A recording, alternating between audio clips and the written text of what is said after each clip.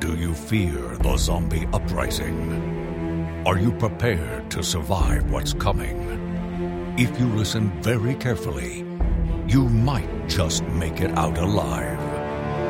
This is Zompocalypse Now!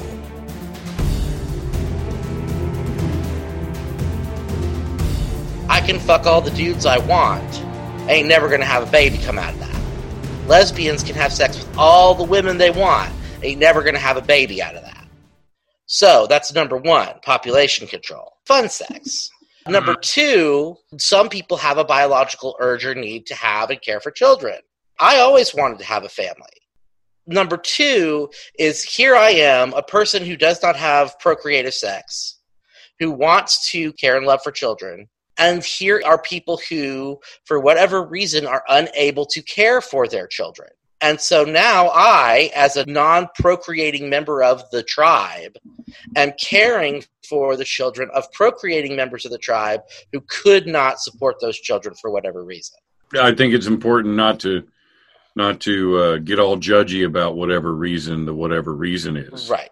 But anyway, that's the theory. And unfortunately for Lovecraft Country, Marcel did not fulfill his biological obligations and produced a child that he's just going to treat like bullcrap. Yeah. This week, I don't do this part. Tim, will you do this part? Well, let me try it. Montrose made a mistake, a biological mistake, and now everybody paying for it, especially Atticus. Well, let me try it. Okay. Hey, everybody. Welcome to Zompocalypse Now. I'm not necessarily your host, but I'm here with your hosts. There's Tim and Dustin and Curtis. And which just ones pick are you? Whichever one we are is the one we are. That one that was just talking was Dustin. I know. Tim, you should say something, too. I think you definitely qualify as a host on this show. There are a host. A co-host. I'm happy to be a co-host. Well, Cthulhu, co-host. Sure. Glad I got to do the title. Should I talk? Wait, do I wait to talk about our Twitter accounts? Yeah, that's at the end. Yeah, that's at the end. You can do that. I mean, you can do it now. That's the one I'm bad at. Stay tuned for that. Yes, folks, this is Zompocalypse Now, and you've been listening to the word stylings of Curtis Smith. I'm going to play guitar next week. Woo! I'm going to not do none of that. And that, of course, is Dustin Adair, and I am Timothy Harvey, and this is the show What We Do, dealing with things of horror on TV and film, books, and audio. And we are talking about Lovecraft Country. Don't worry, for those of you who are fans of our zombie side of things, The Walking Dead is coming back. And we have so much to talk about. We do, and when we get back into that, we can talk about the show coming to an end. We can talk about the spin-offs. We can talk about all the different things that are involved with The Walking Dead, but we're not going to do that tonight. I'll tell you what, anybody who wants to, any of our fans, especially people who don't know me or you or you, I'll tell you what, you can call me at 816-507-9441 and chat to me about why you like the show. Ooh, that's interesting. It's a bold move, sir. He just gave out his telephone number and told people to call him. If you're a listener of this program, I want to get to know you. Well, there you go. I don't. I just want to. You contact Tim or contact Curtis. That'll be fine with me. You can find me on. We can talk on Twitter if you want. Know you. I hope I got the right number. I've had so many phones. You know, you can change from number to. You can keep your number as you move from phone to phone, right? I don't do that. You know why? I'll tell you why. Because the people that you have in your contacts are not always people that you want to keep in your contacts. So when you say, hey, this is my phone number, shoot me a text if you want to stay on my thing. I got like maybe 30 people in my call list. That's down from like 900 2 years ago. Yeah. And it's just people that I care about now. And I don't have to. Yeah, it's all good. And the funny thing, like, every time I switch over phones, I don't know, I guess this might be a Verizon thing, but every time I switch over phones, all of the contacts that I've ever deleted come back. So I have to go through and delete, like, Mike Ducey again. You know? Oh, poor Mike. Yeah. Oh, he shouldn't have been so angry all the time. And my fingers on hover the show right now. My fingers hover over his name for just a moment, and then I'm like, nah. Gosh, I wonder what Mike's doing. Back to what in tonight's episode, Lovecraft Country, episode 5 of Lovecraft Country, and this is a big one for me. There's a lot of stuff happens in this. Oh one. my God, a lot of emotional stuff. I was sucked so far into this movie, I nearly joined what's his name in the club at the end. Dancing? Yeah, that's how far I was sucked into the movie. I also have opinions and feelings. Yeah. There's a lot to talk about with this episode. So the name of this episode is called Strange Case, and it is, like the other episodes of this season so far, is based to some degree on a chapter from the novel Lovecraft Country. This diverges considerably from that section. We're not going to dwell too much on the differences between the book and the TV show. We can talk about that later when we get through all the episodes. I think it would be kind of fun to talk about some of the differences. But this is very much its own thing, which is perfectly fine. And it kind of opens up not quite where you would expect this show to open up. With some brand new lady lying in a bed going, what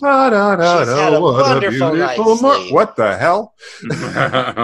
She's had a lovely night's sleep, but then she wakes up and she looks in the mirror and she freaks out because this lovely white lady was not a lovely white lady when she went to bed. This is something strange and untoward has happened to Sally. To Ruby. Something weird is happening to Ruby. She doesn't get it. Because she was a black lady when she went to bed. Oh, she freaks right out. Yeah.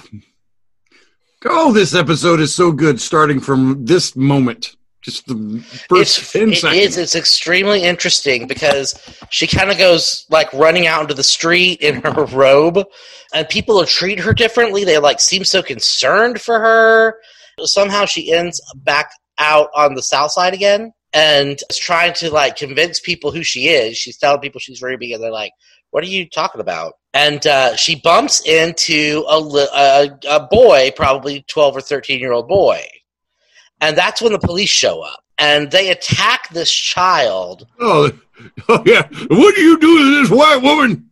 Yeah, like it's very frightening to watch. And everyone on the screen, every other character except for the 2 white police officers are terrified. They're just like, oh, shit. But it takes Ruby a minute to realize that they are trying to protect her in that super racist way that cops in the 50s had of protecting white ladies.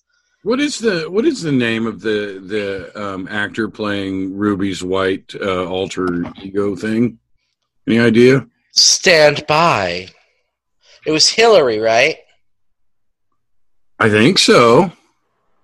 I just looked at it. Jamie Newman. Neumann. Well, she deserves to have her name mentioned because her performance was so incredibly subtle and real. Yeah. And I have no idea how she pulled that off. It was so good.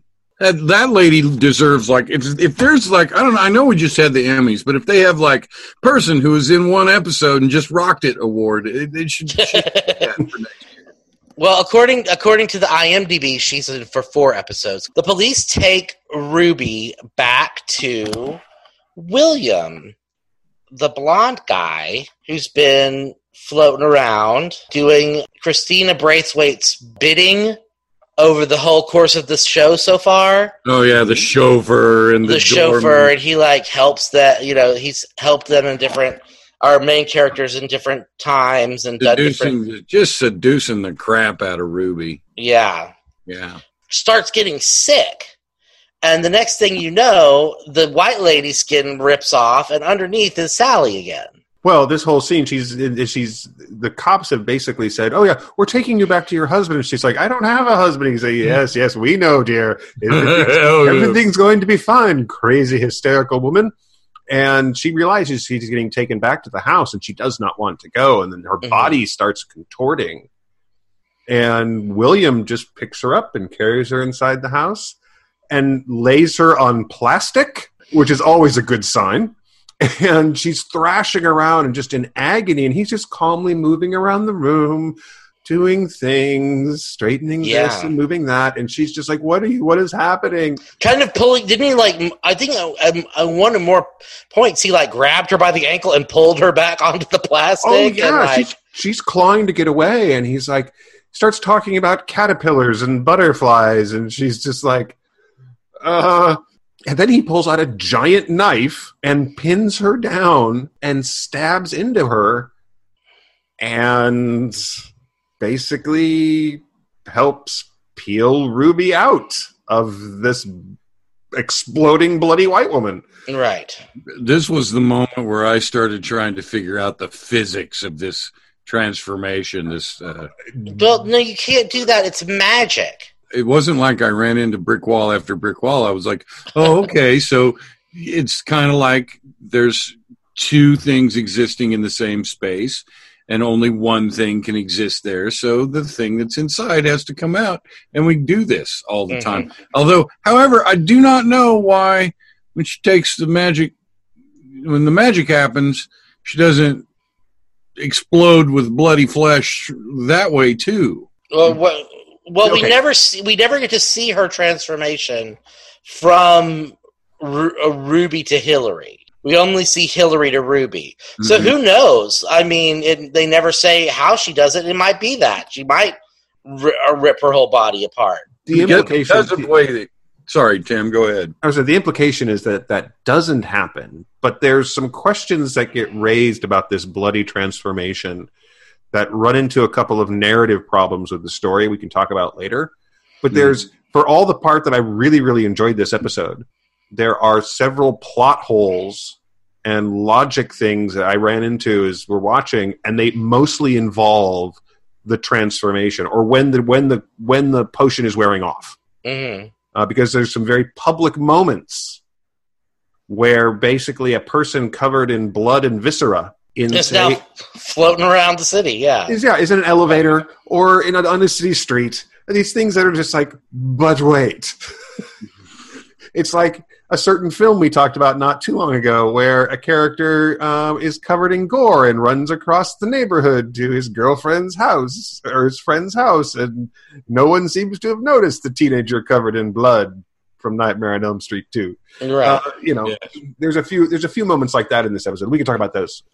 It's a really impressive scene, and it's really disturbing. The sound recording in horror is really, really important. And if you ever just listen to, just walk away, turn your back to the screen and listen to sequences from The Thing. Very, very body horror. And then the sounds behind you are very disturbing. And this episode, all the body transformation scenes, the audio is really creepy. Just the sound quality and what's happening. You don't even need the visual to sit there and go, well, that's not right. That's not a sound people should make. Lots of celery crunching and people punching piles of mayonnaise. And, great. Good stuff. Absolutely great. And of course, she'd like an explanation, please. And his explanation is basically just, it's magic. I did some magic at you, and now you got some magic. But I don't want this magic. And he's like, yeah, you do. We both know you do. And she does, because she does not, he gives her the opportunity to leave and never have to deal with turning into this white lady again. But she doesn't. She uses the concoction to become Hillary. She names herself Hillary. She goes and applies for that job at that place that she wanted to work. I didn't necessarily understand that. Why not? So, I guess I did, but I was a little bit like, wait, you're going to hold on to the same dreams that you had before? The way I read it was the way she talked about it before, like about how she was going to apply to this place, made it sound like part of the cause. Like, I'm going to go apply, and I'm going to be so prepared and such a good candidate for this job, they can't not hire me. Part of it was, and it's easy to miss, but she was also wanting to be the first black employee there. And so when this other girl was hired, when we saw her run into her previous episode, she was, to some degree, really, really, it wounded her. Yeah. Because this is what she wanted to do. And I think by her going and applying for this job, in this episode, we find it wasn't just that she wanted to be the first black woman working there. She really wanted that job.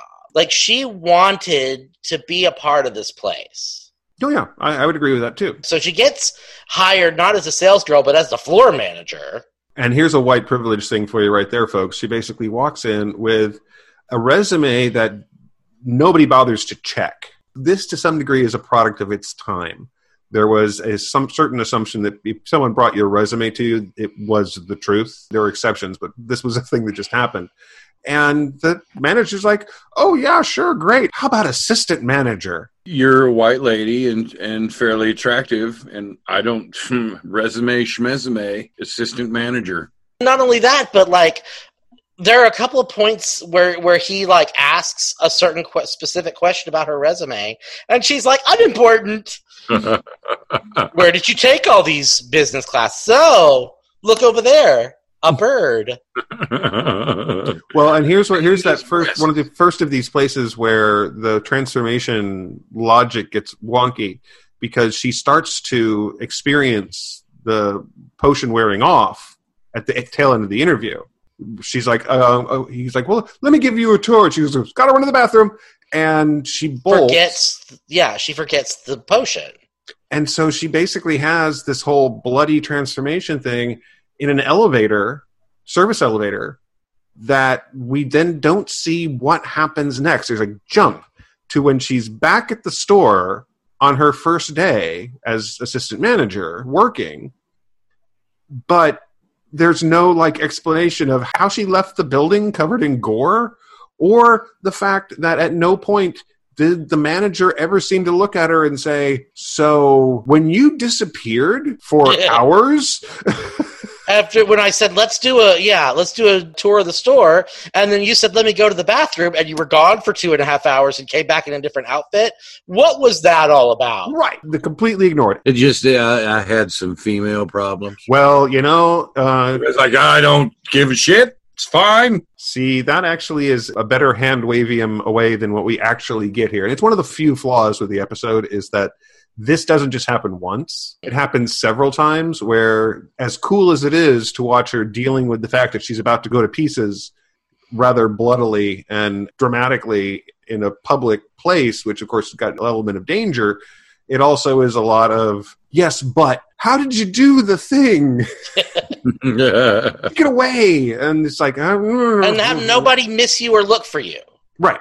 So and also, how did you, covered in blood, walk all the way back to somewhere where, like, did you have some clothes put away somewhere? Like, how did all that happen? And the length of time that the potion lasts is somewhat inconsistent throughout the episode. These are things that are not deal breakers to how good the rest of the episode is. These are definitely flaws in the storytelling, or at least in the edit. So Sally's like, okay, what is it that you want from me? What is this? Why is this happening to me? And he's like, oh, someday I'll ask you for a favor. And she's like, oh, great. That's never blown up in somebody's face before. And so he's like, no, it'll be fine. You'll be fine. Later, she meets Christina, which was really interesting in that Christina does that whole thing. She said to almost every other character, we are not so different, you and I.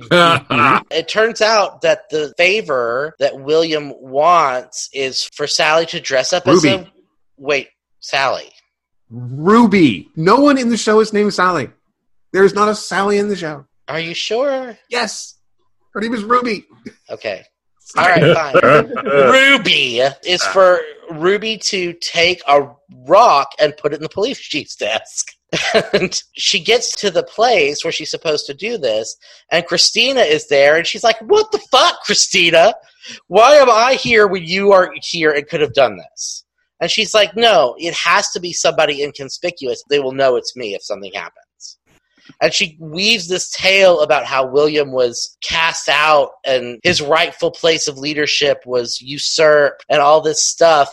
And if I hadn't figured out that Christina and William were the same person in episode 1 of this show, this would have been the moment where I'd be like, oh, well, William and Christina are obviously the same person. Well, the other thing is that this tale that she's weaving is because there's been this power struggle going on between the surviving cult members of the Sons of Adam. Yeah. And the sheriff, I guess he sort of assumed power over his lodge. Even though he never was officially inducted. Right. With Braithwaite dead, there's this like power struggle going along with the different lodges. Who's going to be in charge? And William puts forth his own stuff and Christina and all these different things. But if you haven't figured out that they're the same person, spoiler alert for the episode, this whole power struggle is going on. It was the last episode, the episode before, where Christina and the sheriff are very clearly on opposite sides of this. Yeah. There's definite animosity between the two. There's a great scene where William meets 2 of the sheriff's thugs and just wipes the floor with them. And he's like, excuse me, I have to go. He's all very proper. And this plays in when we do realize that the reveal that he is Christina, and we can talk about that more than it happens. Yeah. But there's something, again, we get into what Christina's doing to deal with the world that she inhabits and get power in it. Christina is very much using the characters that we are following, our main characters. The more you watch this, the more you realize she's moving them around on a chessboard. Yeah. She's the villain in their story because she's like, okay, fine. You need me to be the villain, whatever. I need you. She's doing her own thing. Mm-hmm. And her villainy towards Atticus and Letty is just basically incidental to the fact that she's got something else going on. And to some degree, she's not actively being a villain to them. She's being an antagonist to a degree, but she's not actively doing anything to harm them. This, of course, does not make her on their side. Right. But she's not actively going out of her way to do them harm. She's been, to some degree, helpful, which, of course, just going to make it all worse. Right. Helpful or harmful to them is not anywhere in her thinking of the way what's happening. She literally needs them for whatever it is that she is doing, and what consequences that has on their lives is incidental. She offered Atticus a chance to be part of it. He said no. And so she's going to do it anyway, and I guess you're just coming along for the ride for whatever reason. And yet, there's a certain amount of, I'm not going to say affection, that William has for Ruby, but he doesn't actively treat her like a pawn in their interactions. He's not loving or cuddly, or he doesn't give any kind of illusions about what their relationship is. He makes it very clear from the start. I had this experiment I wanted to do. You seemed like a good candidate for it. And I was like, yeah, sure. Okay. But at the same time, he seems to actively be enjoying playing the role. When she's at work, she meets the other girls on the staff. They see him, and he sort of clearly seems to enjoy playing up the role of the arm candy. But again, you have to remember, William is Christina, and so he knows from his other life, from his other personality, what kind of cachet that would give Hillary to have this very handsome, devoted beau for her people to see. Mm-hmm. But this also plays into the scenes where she gets to know what it's like to actually work at this place she wanted to work at. Mm-hmm. And for the experience of the young black woman who is already working there, the lady who got the job that she wanted, it's pretty clear that she was hired not because she comes with a lot of skills. Ruby is eminently more qualified in terms of education than this young lady is. But this young lady fits a certain attractiveness profile, really. It seems to be they hired her for the way she looks. Right. And this bothers Ruby. She looks at this young lady and sees someone who, if she messes it up, she messes up this job, she's not just messing it up for her. Right. She's messing it up for every other black woman who applies. And they're already dealing with the fact that the white women on the staff, the casual racism that's baked into this time of America, but also this sort of just assumption that they can do whatever they want. On their break, they're wearing clothes that are, they're sure, we can go back to work, but let's try on shoes instead. Tamara comes running up when she's supposed to be manning a counter, and she says, sorry, so-and-so needed her dressing room cleaned, and so-and-so needed this, and they're taking advantage of her just as casually as they're doing any of the other racist stuff that they would normally be doing. Oh, my dressing room is dirty. I need a black person. Tamara! Yeah. Exactly. We glossed over a very important scene that we need to not gloss over. When Ruby is leaving the stone in the sheriff's office, she basically she has to hide. God. She has to hide while she's in there because the sheriff she hears the sheriff getting ready to come into the room. And so she hides in the closet. And this turns out to be not an empty space. There's somebody else in the closet already hanging from the ceiling with his tongue cut out and clearly not doing well, having a bad day. And, of course, would like to bring this up to her by making noise. She's like, shut up. She's covering his mouth, and she can see through the slats and see the sheriff and two of his lackeys. And what noise they're hearing from the closet, they just brush off as the guy who's in it, which is good for her. But I think at one point the sheriff even says, like, you'd be making noise too if you didn't have a tongue or something like that. Well, and they also seem to imply that they're going to get answers out of him whether he's alive or dead, which, of course, necromancy, yay. Yeah. But the sheriff starts, he's talking about how he's sweating through his clothes and he needs to change his shirt. And he pulls off his shirt, and there's a whole lot of black skin. Yeah, well, the first time I saw it, I was like, is that a tattoo? Yeah, I had to stop and rewind because I thought it was a tattoo. And it's not. It's his skin underneath his shirt is a mixture of white and black skin. And it's like okay, Frankenstein's monstered on. So it leaves the kind of the question is, what happens here? And I'm sure we're going to get an answer, but it's a really strange thing to see, and it also raises a lot of interesting questions, because certainly he's not any less racist than any other of the people that we've seen in power in this show. So yeah, there's some questions to be answered there. And Ruby gets away. Everything's fine. It didn't matter how. We don't have money to shoot that. Let's move on. Look, this entire show establishes that Ruby is very, very good at leaving places. Okay? There's no question that Ruby's leaving the scene skills are top-notch. Ruby can leave a scene. This is my new headcanon, is that she's just got mad leaving skills. Walks out of the room with her middle finger up. I'm out of here. I'm getting out. Finally, Ruby convinces Tamara, by just saying she's going to do it, to take everybody down to the south side as kind of a sightseeing expedition. Yeah, go see how the poor people live. And while she's there, like all the girls who work at the store are having a great time, except for Tamara, of course. Tamara's miserable. They're dancing with black dudes, and the manager is there doing shit. So we finally get to see what we're being hinted at from the manager, right? Yeah. He's out to bang his employees. Because earlier he kind of like lingers too long with a Hillary hug, and then when she asks the other girls if they've ever been fresh, they all stop and like look at each other before like changing the subject. Ruby sees him attack Tamara in an alley. While Ruby's skin is coming off. He's not subtle. I mean, this is just, for a guy who puts on this front of being this perfectly family man and businessman and all these things, his scene with Tamara, you hear it more than you see it. And it's just awful. He's just awful. Yeah, he is. He gets his comeuppance, and that's good. And after the interrupted attempted rape of Tamara, right?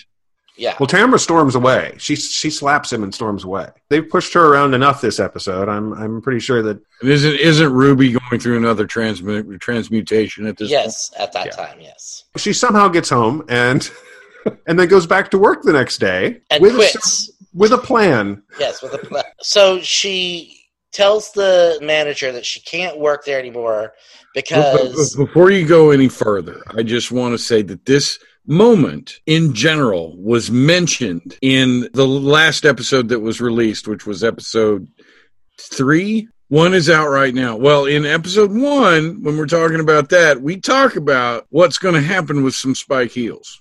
This is true. Spike Heels make an important return. I believe, Dustin, you called this. So please continue. Oh, I have no recollection of that. We originally talked about how Letty was probably going to do some serious damage to somebody with a Spike Heel. And while it's not Letty, Rose does a pretty good, has her own plans for a spiked heel here. And she succeeds in said plans. She seduces the manager into being tied up and have his the way she does it is perfect. Neck, gets him on his hands and knees, and he's all tied up, and then pushes him down, and then uses her spiked heel to anally penetrate him. Mm-hmm. I'm not even sure she's even aiming. She either has amazing aim or she's doing all kinds of damage down there. Well, obviously that's the point. Yeah. Is all kinds of damage. Oh, while she's doing this, the Hillary skin is fluffing off. Yeah. So here's your situation. You're a terrible human being. And you're in a position of power. It's working out pretty well for you. You try and make moves on a subordinate. She doesn't take it well. The next day, you come to work. You know you're going to fire her because you can, and there's nothing she can do about it. But then the woman that you think is just amazing responds to your affection and engages you in a way which is exciting and dangerous and a little bit risque. And so naughty. Suddenly, it all goes wrong in every conceivable way. This is why I make sure when people tie me to, I can either break it or get out of it because that. Well, this is why you should never be tied up by anyone who you don't trust. Well, let's not be hasty. Okay. Well, he doesn't even go for a safe word here. And this is always a mistake. Okay, first of all, establish your boundaries. Second of all, make sure there is a safe word. Third, make sure that you can be released from the bindings on your own power if necessary. And third, don't be a racist asshole. Right. Because this will probably get you anally violated in a particularly unpleasant manner. And she wanted to do this to him because she wanted him to know that a black woman did this to him. This all would have backfired if he wasn't racist, just a sexual predator. But he's also racist, so it worked out. She says that to him after all of this falls off. You guys are looking at me like I'm insane. You don't know. Complete sideways here thing. My ex-girlfriend, Kamala, her best friend was Susan, the world's tiniest lesbian. Oh, the world's tiniest lesbian. Susan was about 4'11". I'm sure she still is about 4'11". And she's just, perfect. The title, or is that just what you call her? Perfectly scaled. I mean, she's just perfectly. She's a perfect scale. Well, she's short. Yeah, beautiful woman. And that was just the running gag. Is that Susan was the world's? You put her in her pocket. You carry her around on your shoulder. You'd lose her in a bar, and she's the one who knows whose junk smells terrible. Pretty much. And the first time I went over to her house, she was giving me the tour. And she's like, and here's the bedroom. And above her bed, she had mounted 2 handles right above the top of the bed frame. Mm-hmm. I looked at those, and she looked at me, and she saw that I was looking at him. She goes, we got to have something to hold on to. And I was like, okay, there you go. That's true. Netflix can get adventurous in bed. So anyway, this was prior to Netflix. You had to do your chilling on your own schedule. Oh. So Ruby goes back to William's house, and Christina comes walking in, and Ruby is like done with all of this whole situation. It comes out of mystery basement too. She just popped right out. Oh, right. Yeah, there's a mystery basement. But that is so, secondary to any of the stuff that's been happening this episode. Yeah. I think it's just a reason for her to be like, why me? It was a device, yes. Yeah. Well, I'm sure, because nothing is just a throwaway in this show. I'm sure we'll come back to the mystery basement at some point. I'm sure. But really what we were here is for the payoff of Christina's like, I have to go, and it's the other way around. It sees William coming out of the basement. Yeah, okay, sorry. And so she's like, you got to tell me. You got to tell me what's going on. What is all of this about? You have got to explain it to me. And he's like, no, I got to go. Can't do all that. And then he falls to the ground and begins to slough off skin. And who should emerge from William's body? But Christina. And Ruby is just like, you've been Christina this whole time? She's barely flummoxed at it. Well, at this point. Yeah. She's seen some shit. Living Beyond Surprise is going to be where she's at for a while, I think. Mm-hmm. Yeah. That's really the end of A-Plot. That's the end of A-Plot, but there's got to the end. I can't believe it took us this long just to get to the end of A-Plot. A-Plot was a big plot. The A-Plot is a big chunk of the episode, though.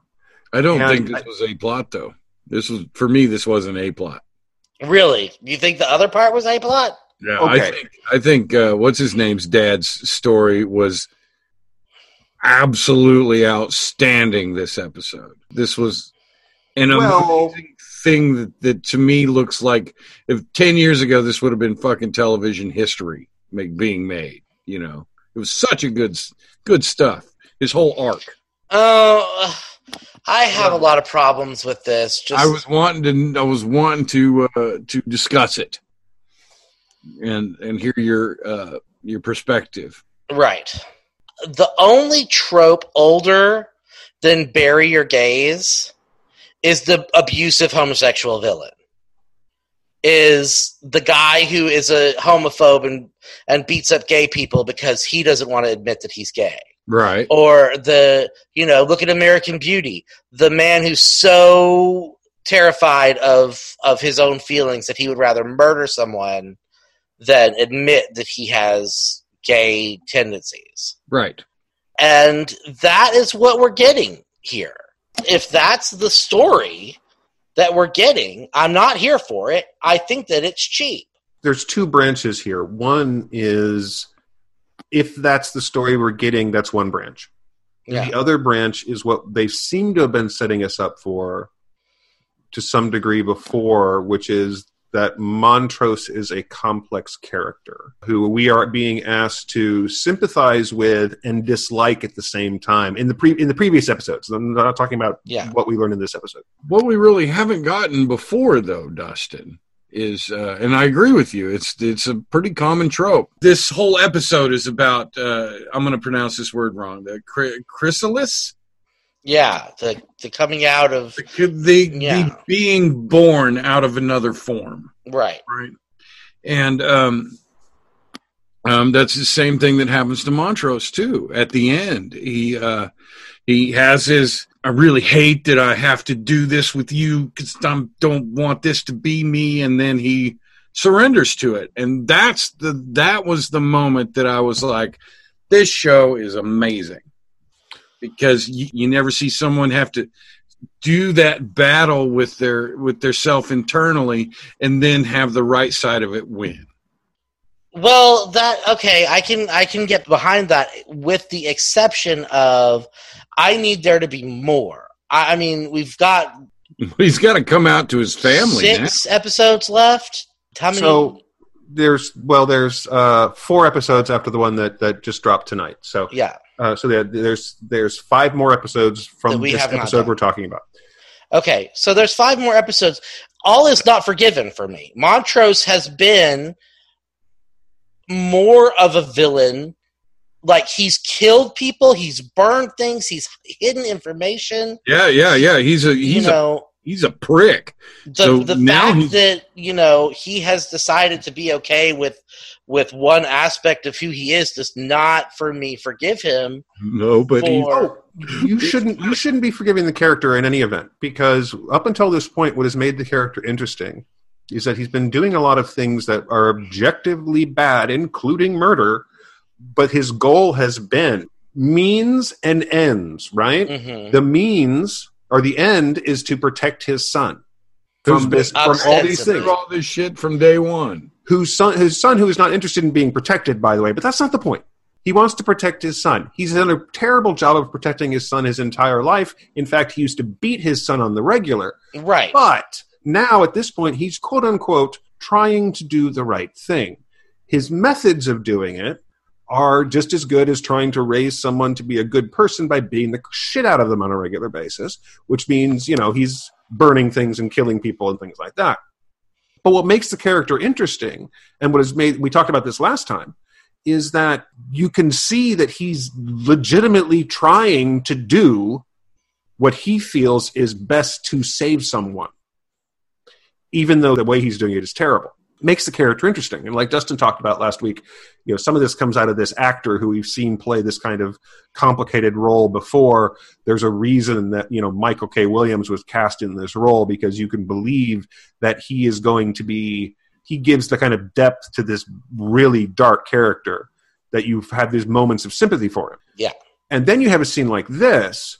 And as I'm watching, so for the folk, clearly we are assuming you folks have seen the show, but when he goes over to he goes over to Sammy's, and because Sammy's the guy who owns the bar, and we established that Sammy's gay fairly early on in the show, and there's been hints that Montrose and Sammy, people have, there've been people talking about it, people have been implying they have a relationship, and so it is on one hand a fairly brutal sex scene that is physically impossible. By the way, there would not be a lot of pleasure in that sex scene. There would be a lot of screaming. And what are you trying to do to me? And maybe a lot of blood and maybe even some poop. It was not a good sex scene. I did not appreciate it. Just like the other sex scenes we've seen in this show, it's shot like, but there's a certain amount of glamour to these sex scenes. They're artistically shot. They're artistically edited. They're shot in a way which is supposed to imply passion of a kind without being your standard sex scenes, right? So when we've seen Atticus and Letty have sex, it's been a mixture of both the male and female gaze, right? So right. It's not just the standard model here. There's a shortness to them. There's an intensity to them that implies passion. As an editor, you look at this sort of thing and you judge how this stuff is going to play out. Right. This scene is shot essentially the same way. And there was, for me, as someone watching it, there's a fair amount of anger in this scene. Right. Right? But there's also these like brief seconds where Sammy is trying to make this an intimate thing and Montrose is pulling back. And there's 2 or 3 times where Montrose starts to lean into that and then pulls himself back. And so there's this attempt to show Montrose not just doing this as a thing he has to do, quote unquote, right? There's emotion here. And this plays out later in the episode when we get to him just being accepted in this group of people and allowing himself to relax and embrace the world around him. It's a violent sex scene. And there's just something about it that it works and it doesn't for me. And Sammy, that's his name, Sam? Yeah. Sam doesn't even get a little break to recover before he gets his payback, because it's that scene. All those things, the whole thing. Stop at the blowy. They stop at the blowy. Right, and I'm sure that all those things that Tim just said are valid or whatever. But I think you have to. Whatever. Good job, Tim. Well, because you get a Letty add his sex scene, and I totally got what he was saying about that. The urgency, the quickness, the shot. It's not shot like you had said something about last week, Curtis. The sex scenes are not shot for titillation on this show. Right. They're not supposed to be little mini porno scenes. They're sex scenes in the show because it's an adult show, and sometimes adults have sex. And you just have to accept the fact that that's a fact of life. Mm-hmm. There's a very strong element of that with the straight sex scenes. But this being a gay sex scene, it immediately lost me on the pushing him over and spitting in the hand. I was like, this is never going to work. Are we raping people now? Like, this is not supposed to be like, oh, I'm giving into my bestial urges. If this happened to, it would be like, the conversation would not be like, oh, yeah, whatever. It would be like, whoa, whoa, whoa, whoa, whoa, whoa, whoa, whoa, whoa, whoa, whoa, you need to stop right now. You need to stop right now. I had burritos for lunch. You know, there's a great Jim Jeffries. Jim Jeffries says he tells a story about the time he talked his wife into anal, and that's when he realized that you can't smell porn. Right. Well, and not only that, but there's so much preparation that goes into that kind of into anal sex. That what is just like, you've got to call a day in advance and be like, hey, I'm thinking about this. How do you feel about this? Oh, okay. Well, let me start prepping my life now.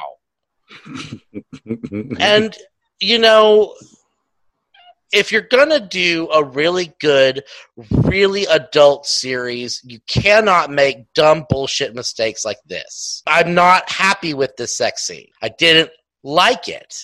Because it did not show, to me, the respect that it has shown every other character's sex scene on the show. Because it did not hit any of those reality moments. I wonder how much they were trying to show that the violent nature of Montrose, because he's a violent man. I mean, he just is.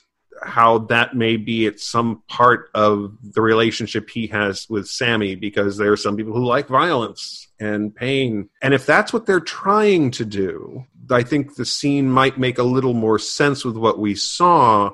But we have not had that establishment between their relationship before this, though. Right. If that's what they were trying to go for, we haven't been prepped for it properly. So a whole lot of prepping that just didn't happen here for the audience or for Sammy. There's a whole room full of people. Not one gay person in there was like, hey, this isn't particularly, I mean, I get suspension of disbelief and everything, and all the straight people are going to accept this, but man, no. Well, that's making the assumption that anyone on the production staff that would have had the power to make that kind of decision is a gay person. Well, I would think the actors would have some say in it too, like a question to ask the director: is this does this happen? So here's the issue with a scene like this, or any sex scene, or any scene trying to define a relationship, is what makes it to the screen is what we talk about, right? Mm-hmm. We talk about what we see versus what the intent of the people, the filmmaker or the TV producer or whoever, and what the script originally said, and et cetera, et cetera. This is the first episode where we've seen anything other than this sort of mocking relationship between Sammy and Montrose. Every time we've seen Sammy before, there's been no, like, I secretly love Montrose stares. He's been snarky and vaguely unpleasant. Very mocking to Atticus. So this scene is very abrupt, and the sex scene that follows is pretty much for when he opens the door. This is all super abrupt. We've had no prep, no establishment of what these guys' relationship is. And then we get this sort of expansion on that as it plays out, because we see Montrose and Sammy and the drag show and the club and all these things where Montrose is emerging from this shell of being this tough, strong black man in this situation that he's in. And then we see him being embraced by the community and being embraced by these friends and allowing himself to be accepted. But we don't get enough information about his and Sammy's relationship at this point. Yeah. To make this scene anything more than not only painful to experience on the character side, but painful to watch. Even if this were like a thing that people did, it's just maintenance sex, and it's not fun. Right. So anyway, Montrose and Sammy go to his drag sisters and get ready for a ball. And in the drag queens is Shangela, who is a pretty famous drag performer, who was in A Star Is Born this last year. Oh, okay. And another drag queen whose name I can't remember at the time, at this moment, and I don't want to have to look it up. like you said, they go to the club. Montrose seems really standoffish, but the music enters him, and he finally kind of gives in to himself and kind of is embraced, like you said, embraced by this community and embraced by Sammy and himself. I think he's in so much pain from having just lost his son. Out of his stupid and awkward attempts to protect his son from evil dangers from beyond our comprehension, he's lost him, and that puts him in a special kind of pain. And I think, right or wrong, this is how he's trying to deal with that. He's trying to have a family. Yeah. And this is where he gets one. I wonder how that will affect his actual family once that becomes known. Well, I'm interested. I'm very interested to see where we're going from here. Yeah. Well, sure, especially considering that in the 1950s, and we still see it today, there are people who don't want to admit that they're gay. They don't want to admit it to themselves or to their families. And this isn't limited to gay people. There are people who hate themselves for who they are, whatever they are, straight, gay, any ethnic group or religious group. There's people who they hate themselves for a lot of different reasons. Mm-hmm. And you could argue very strongly that the subtext, this is good and bad because subtext ends up becoming tropey. The subtext that we've seen so far implies that Montrose has been aware of how he feels probably his whole life. Treat said last episode, remember? He said, "Isn't it funny how your dad is so close with Sammy? Bye!" Yeah. The anger that, and this is where we get into tropes again, the anger that Montrose has shown his whole life, his tendency to lash out in violence. You see this stuff in abusive relationships where people are struggling with their own pain and their own abuse and things like that, where they lash out at other people. They're not being true to themselves. They're not getting the help they need, etc. There's lots of different reasons why people do this. Sometimes they're just bad. Mm-hmm. What we've seen so far seems to imply that a lot of his anger comes from the fact that he's been hiding this from everyone around him his whole life, which is not an excuse. No.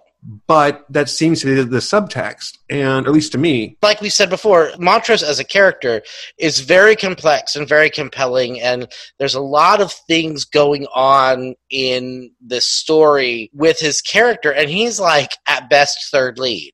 Mm-hmm. So that's really good, and I like that. And I'm very interested to see what we're going to discover next, where we're going after this.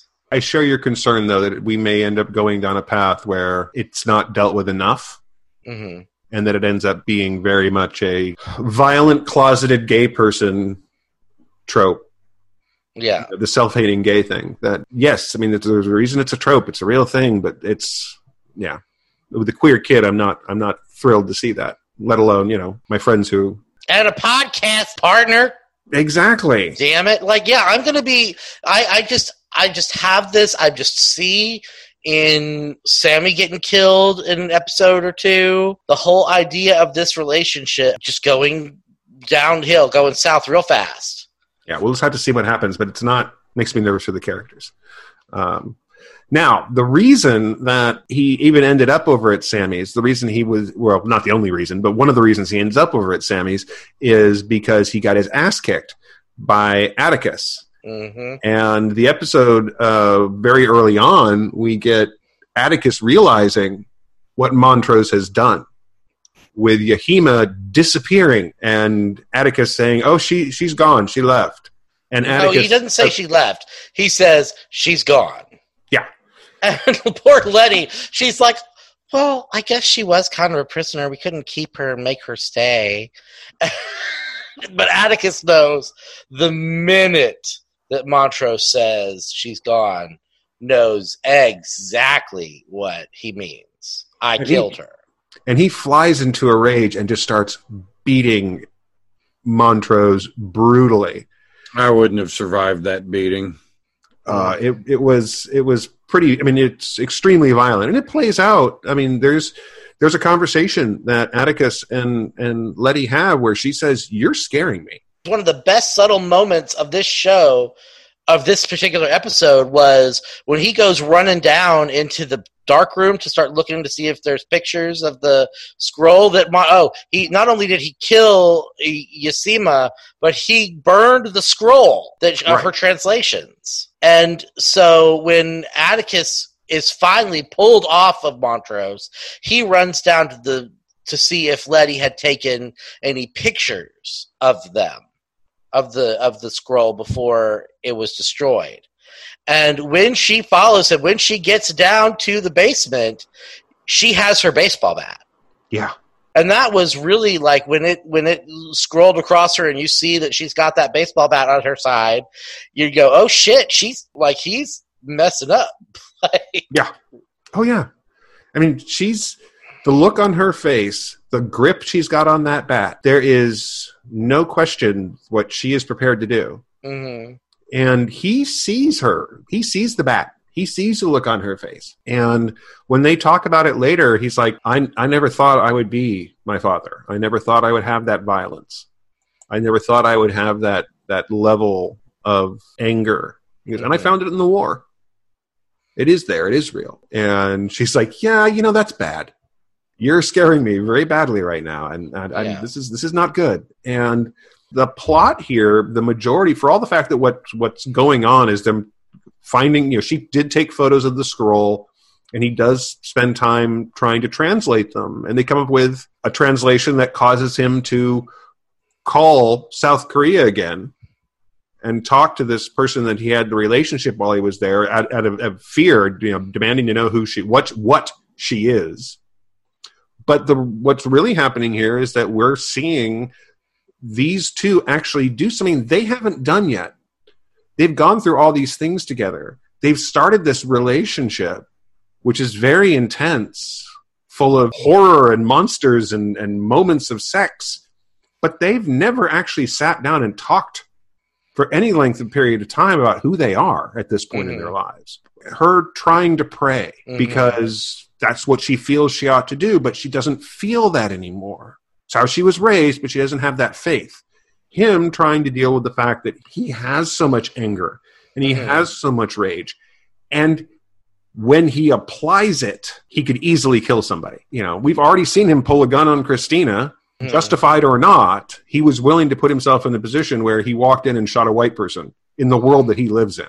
Right. And he has that same dream, that vision of his ancestor escaping from the Braithwaite mansion. And she stops at the door, and he stops, and it appears she's trying to tell him something, but he can't make out what it is, and then he's consumed by the flames. Right.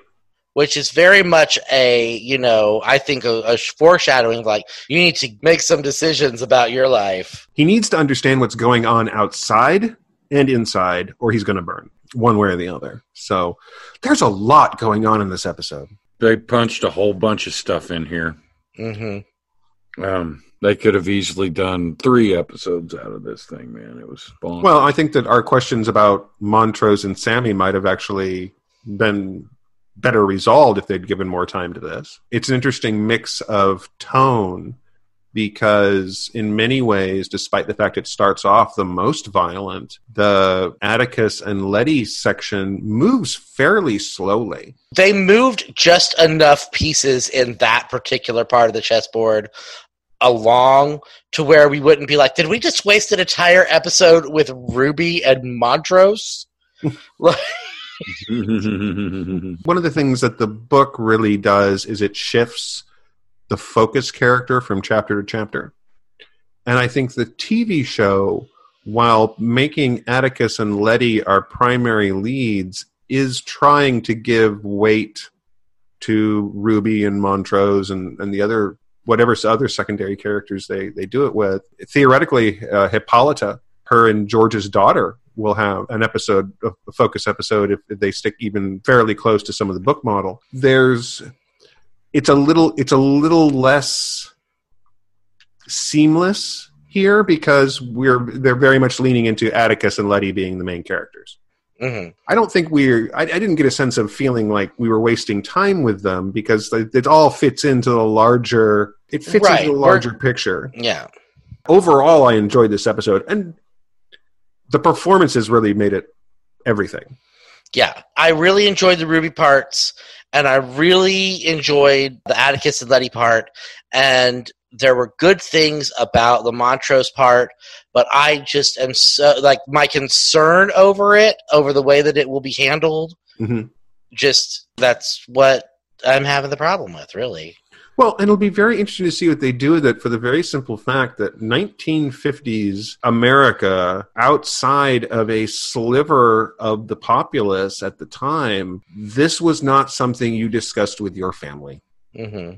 The conversation that we, as people that live in the world we live in now, would almost expect, where the father comes to his son and say, this is who I am, and you know, I've dealt with all this my whole life, and this is where the anger comes from, etc. You can see that scene playing out in the modern context, right? Mm-hmm. But it's the 1950s. That scene does not play out that way then.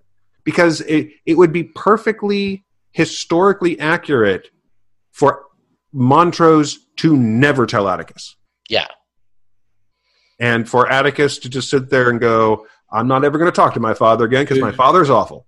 Atticus is going to find out, and then it's going to lead to more bullshit between the two of those two. And I'm going to be straight with you guys. I'm super glad that fella came out, and he's got kind of an extended family now with the cross-dressing gay family. Great. I kind of don't give a shit about Atticus and his dad. Mm. I kind of don't care. I get it. You guys don't get along. You've been pounding this into me for the last. Oh my gosh, how many times we got to do a show about a dude with daddy issues? Fathers and sons are complicated. We get it. Well, interestingly enough, in the book, while they have the same history of violence between the two of them, there's all kinds of moments where they clash throughout the book. It's just the nature of their relationship. That's just who they are, and it just comes up, and then they talk about how they fight all the time, and then it moves on to the next part of the story. Montrose does not get this level of development in the book. And certainly this particular plot line doesn't exist in the book at all. It's very interesting what they've done with it. Again, we can come back to talk about the differences in the book later, but that's a whole other thing. All right, so God, this was not nearly the slog that last week's podcast was. I don't know what was going on with us last week. We barely made it out of that alive. Well, we wanted to talk about this week more. Yeah. Well, it should be very interesting to see what comes up with the next episode, which takes us back to Korea and Atticus's experiences there, and perhaps an answer to the mystery of the lady on the phone line that he's called now several times, who has been very cryptic and a little bit ominous. We'll have to see how that plays out. Also, by the way, not a sequence that's in the book at all, but we'll see what happens with that. I guess you've been listening to Zompocalypse Now, the one with Tim, Curtis, and Dustin, not one of the 13 others that are spelled differently. There are others? Oh, yes. I had a very difficult time finding our own podcast the other day.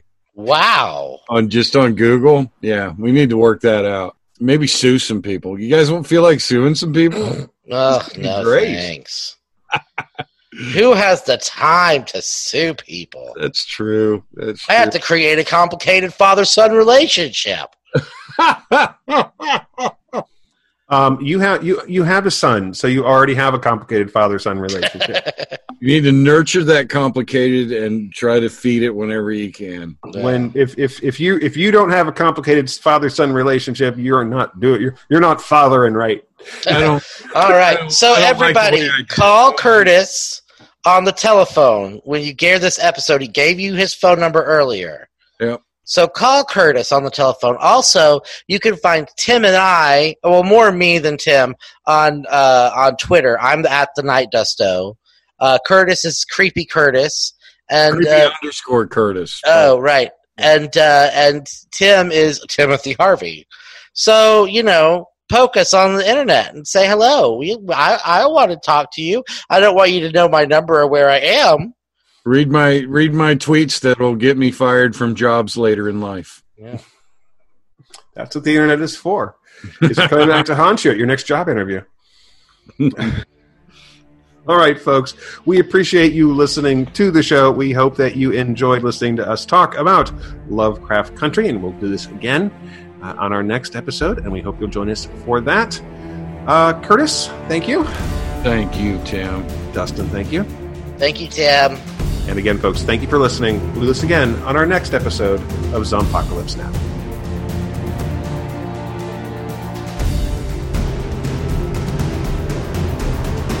Zompocalypse Now is produced and recorded by Timothy Harvey, Dustin Adair, and Curtis Smith for Just Some Guy Productions. All rights reserved.